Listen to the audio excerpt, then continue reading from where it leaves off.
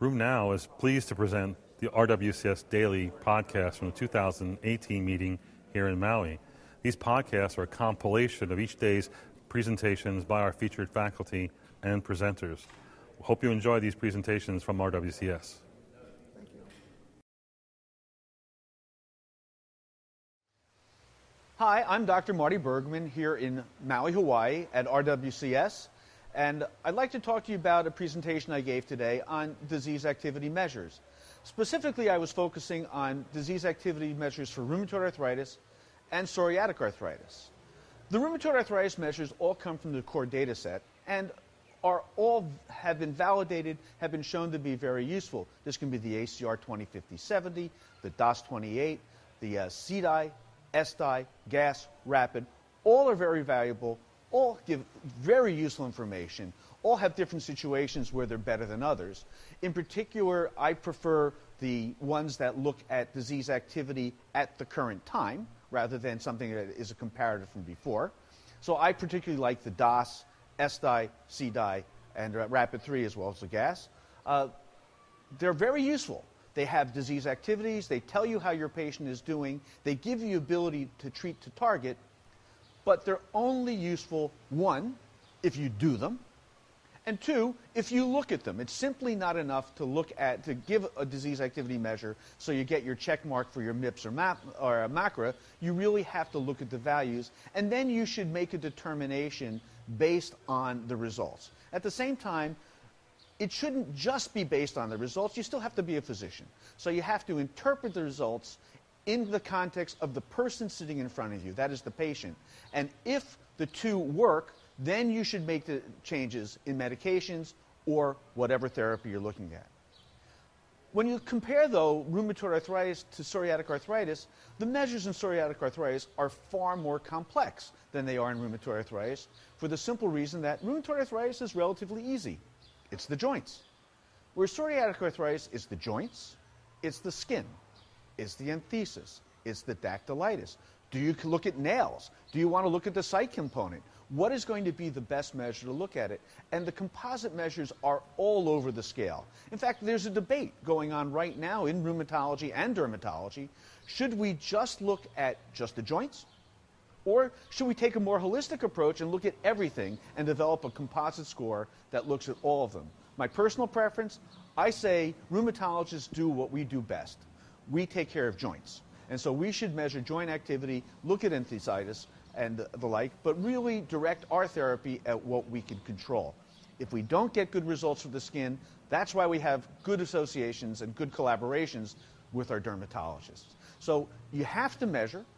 Measure is important. Measure makes a difference. There are targets that can be reached when we get our patients to the target, be it rheumatoid arthritis or psoriatic arthritis. They have better work outcomes, they have better life outcomes, they have less hospitalizations. So measure, look at your measures, and adjust as per your measures. So thank you.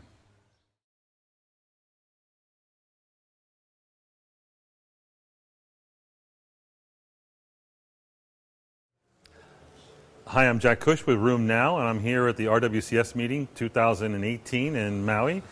This morning I was part of an interesting session wherein Dr. Artie Cavanaugh and I discussed some of the highlights in last year in rheumatoid arthritis. I'll review a few of those from today's presentation. First is the RAM study. That stands for the Rheumatoid Arthritis Medication Study. This is a UK study of 545 patients who were prospectively enrolled because they had early arthritis of less than 2 years duration. And it basically looked at the drugs that were used and the influence of prognostic factors on outcomes. As you know, many of us actually look at prognostic factors like SED rate, CRP, seropositivity, age, the presence of erosions, etc., as factors that may influence the therapies that we use. Maybe we need to be more aggressive in such patients because those people have a poorer prognosis. Well, in this particular study, they looked at the patients with poor prognostic factors. They called them the PP plus group, which actually was only about 14.5% of the overall population, and compared it to those without the poor prognostic factors group. And while they were perfectly balanced in all respects, as you would imagine, the poor prognostic factor group had more erosions and more seropositivity. But when it came to outcomes after a year of therapy, and the therapies are about the same in both groups, there really was no difference at 1 year with regard to the HAQ score changes and or the changes in disease activity score, suggesting that poor prognostic factors generally do not make that much of a difference when it comes to down the road outcomes. Now, it may just be that this is only 1 year and we would need 4 years or 5 years to actually see some of the changes between those with and without poor prognostic factors. But it sort of is a detraction from what our current practice is, which is to look at these factors and help that to shape some of our therapy.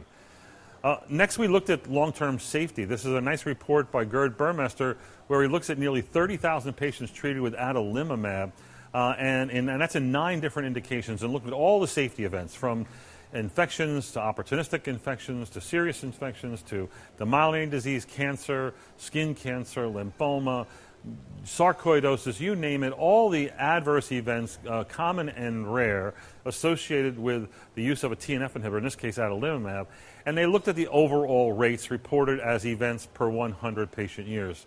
What you need to know from this pretty large study with a lot of numbers is really just 2 things: that the serious infection rate across the board with 9 different indications, from uveitis to psoriatic arthritis and rheumatoid arthritis, was that the SIE rate for RA was 4.6 per 100 patient years, and as high as 6.8 for Crohn's disease and 1.8 for some other disease in the group. And all these rates were generally low and stable over time. And then by comparison, everything else, opportunistic infections, TB, sarcoid, lymphoma, etc., all those were basically 1 in 1,000 risk. So that's a big story. That actually tells you, when you're talking to patients, you should tell them everything that they're very worried about, that they may read about, really only has a 1 in 1,000 risk across the board in the case of this drug, adalimumab.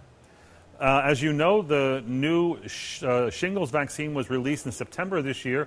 This is a GSK vaccine called the Shingrix. It actually is a subunit adjuvant vaccine against herpes zoster. And this drug clearly has advantages to the existing vaccine. Compared to the existing vaccine, Zostavax, Shingrix is an inactive virus, Zostavax a live virus. Shingrix actually has better efficacy data, where they get 90% protection against shingles events. There is no difference in age groups, because with Zostavax you would see that as the older the patient got, the efficacy waned. And that also held true for postherpetic neuralgia events, were more common in the elderly, whereas, again, with the inactive virus, the new virus, the new vaccine, there is no diminution in the protection against postherpetic neuralgia. They're going to be about the same cost. However, the new vaccine, Shingrix, requires 2 injections, one done at time point 0 and the second one done between 2 and 6 months later. And again, they're about the same cost. The only difference is going to be that there's probably more toxicity or side effects, a lot of nuisance side effects, myalgias, arthralgias, feeling flu-like, etc., that are common with the new Shingrix vaccine that are not really seen with the older one. The problem is that both of these have not really been studied in our patients with rheumatoid arthritis or lupus or psoriatic arthritis on biologics. And that's what we need to see. Right now, there's no plans to do those studies. We need to implore the maker to do those studies in our patients so we know how to best use them. We certainly have an experience with the rules that we have with the live virus vaccine to, hold the drug hold whatever biologic you're using for 4 weeks or so, and then vaccinate and wait at least 2 to 4 weeks before you restart. We don't need to do any of that with the new vaccine, but then again, we don't know how the new vaccine is going to be tolerated in immunosuppressed patients. So that'll be interesting to see how that's going to progress over time and how rheumatologists will adopt this into their practice. As you know, there were guidelines that came out last year, a lot of new guidelines, and there was an interesting report in JAMA about 8 different ACR guidelines over the last decade or so, and what the evidence was for each of them.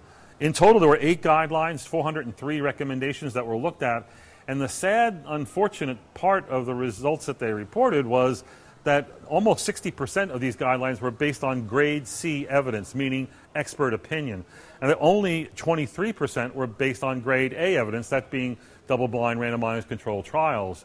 So given the importance these guidelines have in our daily practice, to have so many of them reliant upon grade C. And it actually would be higher if we looked at a few different diseases as opposed to all of them.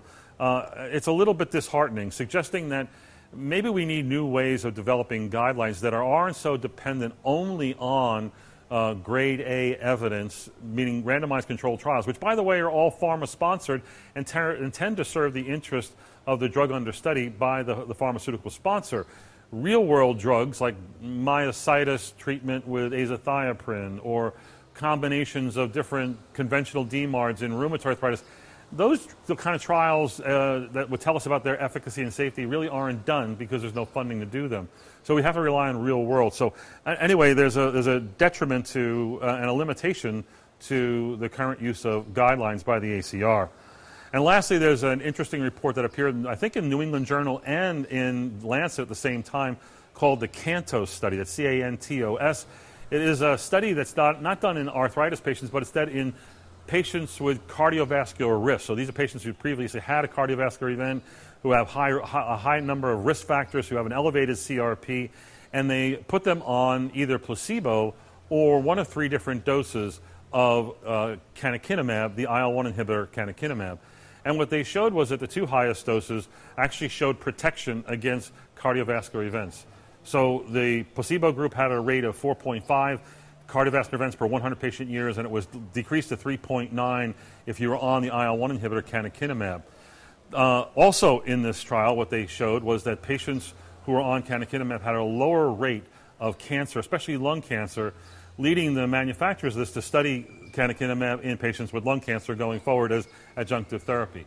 This is one of 3 trials that are out there that are looking at the use of anti-inflammatory therapy in heart failure and high-risk cardiovascular patients to see if control of inflammation may yield better cardiovascular outcomes in those at high risk. Anyway, that's it from RheumNow. Great meeting. Tune in for more videos on RheumNow and at rwcs.com.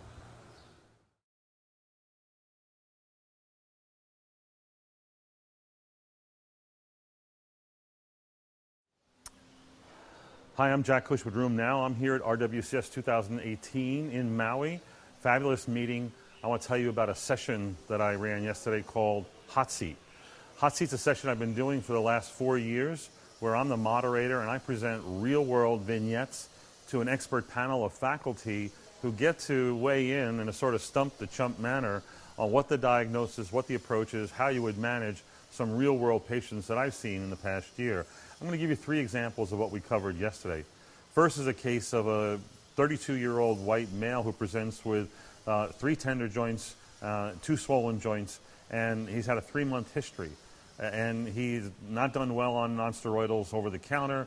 He comes in and sees me, and the question is, what do you do? Obviously, he was tested. All of his tests were negative. He's seronegative for ANA, rheumatoid factor, CCP, 14-338, parvovirus, Hep B, Hep B, Hep C. Everything's negative in him, and he gets treated with a short course of steroids. 10 milligrams a day for 2 weeks, 5 milligrams a day for 2 weeks. He returns a month later. He says the steroids didn't help him very much, but he no longer has any swollen joints, but he still has 2 tender joints. And the question is, what do you do with these patients? This was discussed by the panel. Most felt that you basically manage such a patient symptomatically, unless, of course, he's a person who needs his hands for his job, in which case you may want to be more aggressive in managing inflammatory arthritis from the outset, because he clearly did have inflammation when he first presented. This is best termed undifferentiated polyarthritis or oligoarthritis or undifferentiated arthritis. Turns out that such patients are more common than rheumatoid arthritis, and their outcomes are different. Undifferentiated arthritis patients have a greater than 50% chance of going into remission, whereas RA seldom goes into remission, less than 10% of cases. Undifferentiated arthritis often responds very well to steroids and symptomatic management and may not need, but they sometimes will need, short courses of DMARDs such as methotrexate or hydroxychloroquine. This patient is still being followed up. His course seems fairly benign at this point. He's being managed with nonsteroidals rather than methotrexate. The second case is a young girl, 14 years old, who presents with polyarthritis and is found to have an elevated aldolase.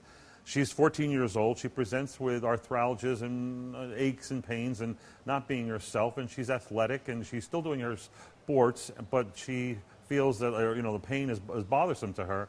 On exam, she actually has 7 tender joints, 6 swollen joints.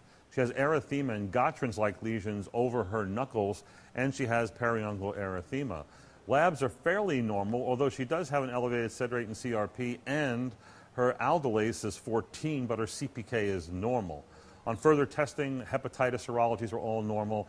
This patient was considered as having possibly minocycline being used for her acne. Minocycline-induced lupus or arthritis.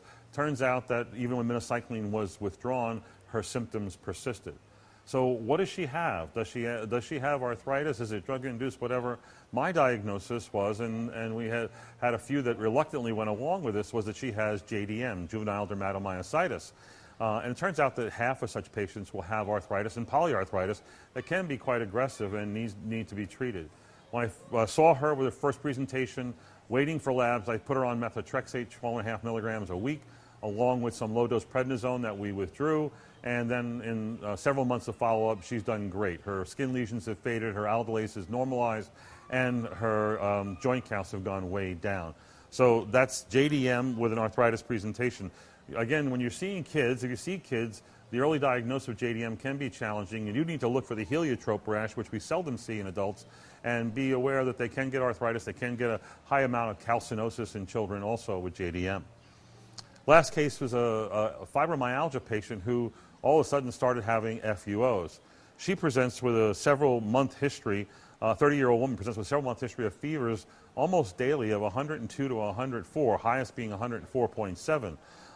Labs looked fairly crazy in her, but not much in the way of clinical findings other than non-painful, non-itchy urticarial lesions that tend to come and go with the fevers. On exam, she had a lot of tender joints due to her fibromyalgia, but no swollen joints, no lymphadenopathy, no hepatosplenomegaly. The lab showed very high sed rate, very high CRP, a ferritin of 1,280, and negative tests for hepatitis and other infectious etiologies, including TB and mycobacterial infections. She did, however, have a very abnormal SPEP with a big increase in the gamma fraction, and on immunofixation, she actually had biclonal gammopathy. So the question is, here's a person who has what appears to be an autoinflammatory syndrome, and what is it? The panel thought it was adult Still's disease, but she didn't really fit the quotidian fever of Still's disease. She didn't have any swollen joints, and she didn't have the rash of Still's disease. She actually was very characteristic of someone who has adult onset Schnitzler syndrome. Schnitzler syndrome is an adult onset disease. It's an adult onset febrile syndrome that's classified amongst the autoinflammatory disorders. And like systemic JIA and like adult onset Still's disease, it presents with daily fevers. It is distinctive in that it often has non-painful urticaria associated with it, and in that it also has a monoclonal or polyclonal gammopathy associated with it. Such patients are at high risk for lymphoplasmacytic malignancies and Waldenstrom's macroglobulinemia, developing in up to 15% of individuals. So they do need to be followed by the hematologist as well as rheumatologist.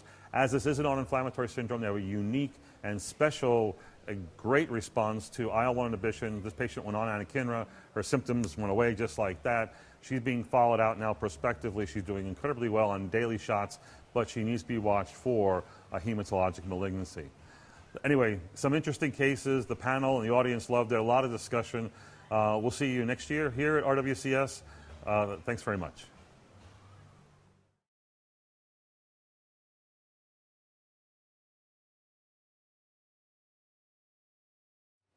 Hi, I'm Dr. Marty Bergman, and I'm here in Maui at the RWCS meeting. Yesterday I gave a lecture on meta-analysis and how to interpret it. I think it's important for us when we look at meta-analysis to go beyond simply looking at the title and the conclusion, because what goes into the meta-analysis is just as important as what comes out. Meta-analysis at its best can be the pinnacle, can be the best of all studies, but if done improperly, it can truly be garbage in, garbage out. The best way to look at it is to really look at the components. You have to see what was done, how they picked the different articles, the different journals. Did they look for biases? How did they combine the studies? And then how did they finally interpret the studies? And if you don't look at each of those components, or if each of the components aren't present, then you're wasting your time looking at them. These are really complex studies that have a lot of potential of being beneficial, but a lot of problems with being fraught with biases and problems. You start by looking at how they picked the journals, how they did it. There should be a systemic review, and they should tell you how they did it and what their biases were their biases. You have to look at whether or not the journals and the articles that they picked, were those studies, should they have been combined? And there's something called heterogeneity, which is a measure of how different they are. If the heterogeneity is way too high, either they shouldn't be combined or you could separate out. When you look at it, check to see the weighting. Look to see whether or not one study drove the entire result, or was it truly a meta-analysis of multiple results. And when you finally look at it, check the confidence intervals. Make sure your confidence intervals for the final result doesn't cross the 1, or the unitary, or the midline. If it touches or goes over that midline, you've shown no difference between the therapies that you've been trying to look at. So again, meta-analysis, beautiful work. It's wonderful studies. It can be the absolute pinnacle of studies. It can give us information and ability to combine different studies together that ordinarily wouldn't have given us the results. But at the same time, when done poorly, it truly is garbage in, garbage out.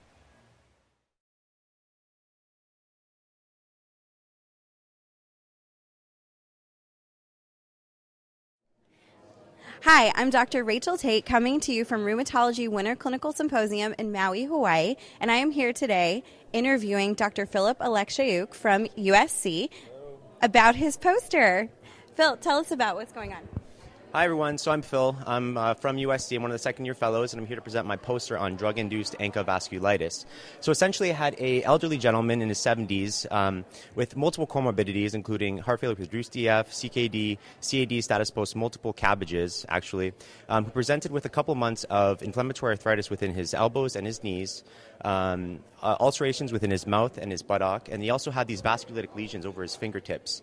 Of note, he was on high-dose hydralazine for many years, and he also had a recent cardiac catheterization performed prior to admission. So essentially, when he was admitted, we did find that he was leukopenic, he was anemic, he had high inflammatory markers. His UA and his chest X-ray were completely normal, but what was interesting was that his serologies were very remarkable. He had a high-titer ANA, high-titer double-stranded DNA, high histone antibody, p-ANCA, high-titer MPO, and PR3, anticardiolipin IgM, and DRRBVT. So it was quite interesting. Aside from that, we did an infectious workup, of course, and his TEE did show that he had a 4-millimeter vegetation on his aortic valve. And the one part that we actually couldn't figure out to this point was why his HIV screening was positive. So he had an HIV screen that was positive with HIV-1 RNA that was detected, but the quantitative analysis was still pending at that point. So I came across this pretty large differential diagnosis for him. I wasn't sure if it was related to endocarditis, drug-induced lupus, drug-induced ANCA vasculitis, HIV-associated vasculitis, APLS, cholesterol emboli syndrome, because he did have a recent cardiac catheterization, and malignancy, of course.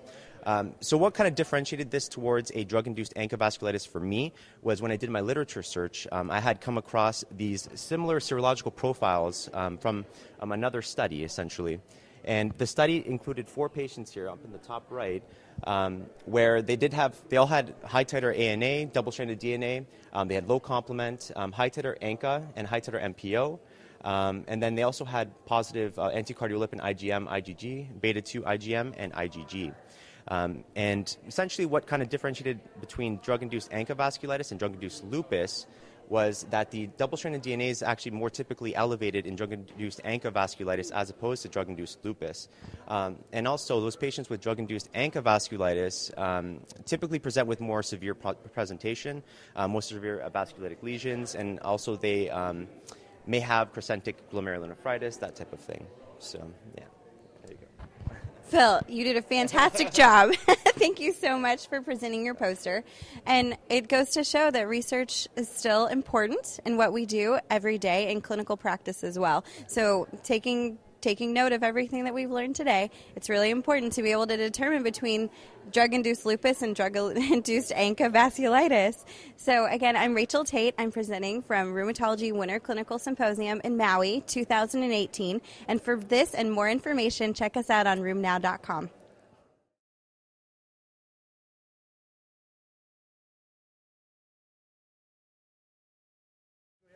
Thank you very much. Hi, I'm Oren Traum. I'm a practicing rheumatologist in Santa Monica. I'm on the clinical faculty at the University of Southern California in Los Angeles. We're here at the RWCS 2018 meeting in Maui, and Alvin and I just went over some things that we're going to talk about in just a second. Alvin? Yes, I'm Alvin Wells. I'm a rheumatologist in private practice in Franklin, Wisconsin. Arnie and I just did a 2017 review talking about gout, osteoarthritis, and scleroderma. Arnie, you showed some data about new intra-articular injections. What do you think is going to be one of the things that our rheumatology colleagues should look out for?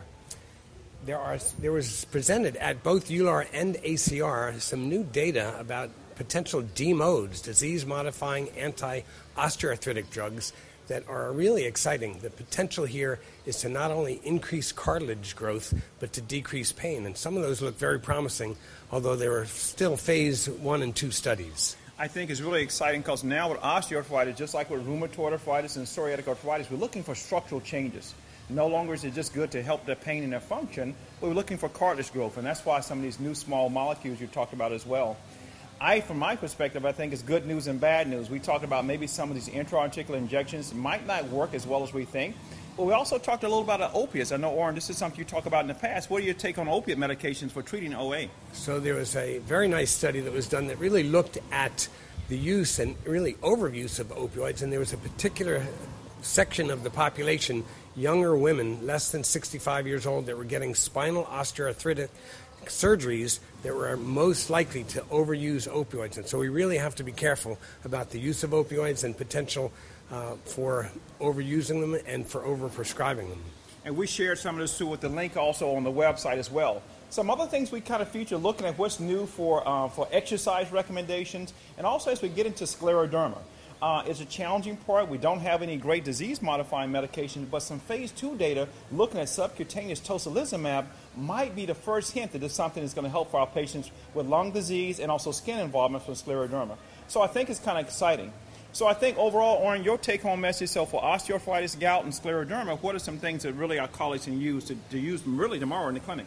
The other aspect of our discussion was really about gout and the fact that there is such an increase in comorbidities associated with an increasing rate of gout in the United States. And so to target those patients and to really make sure that we are reducing their weight and having them exercise not only for osteoarthritis but also for gout, and some of the newer therapies for gout that are really outstanding, in particular in reducing the tophaceous deposits like pegloticase and other newer therapies that are on the horizon.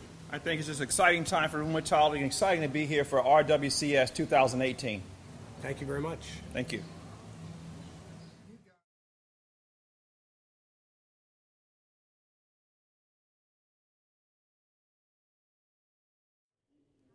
Hi, I'm Dr. Rachel Tate, coming to you live from Rheumatology Winter Clinical Symposium 2018 in beautiful Maui, Hawaii. We wish you were here, but since you're not, presenting for rheumnow.com, I wanted to tell you a little bit about the Fellows posters this year. So I have the pleasure to interview Dr. Shuba Kalambare, who's here to discuss her poster. Shuba, thanks for coming. What brought you to Maui? I was chosen by my chief of rheumatology I was given an opportunity to attend this conference, and that's how I am here. Well, that's great. Tell us about your poster.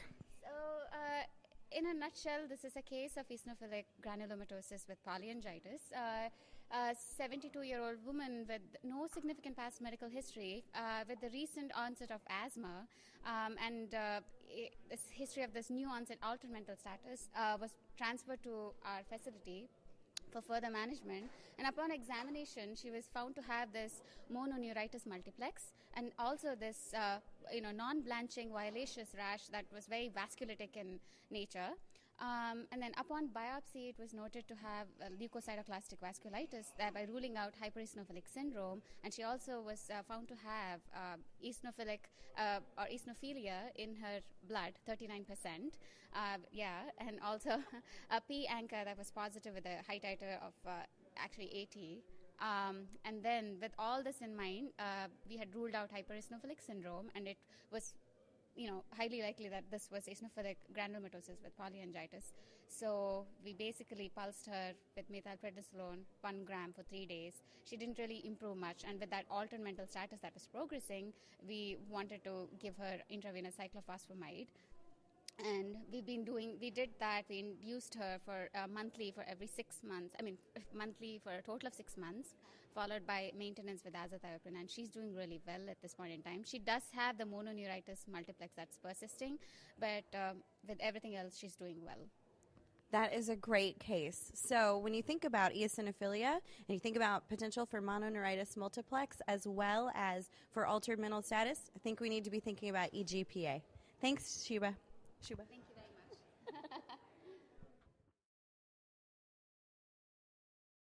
That's it for today's podcast from RWCS.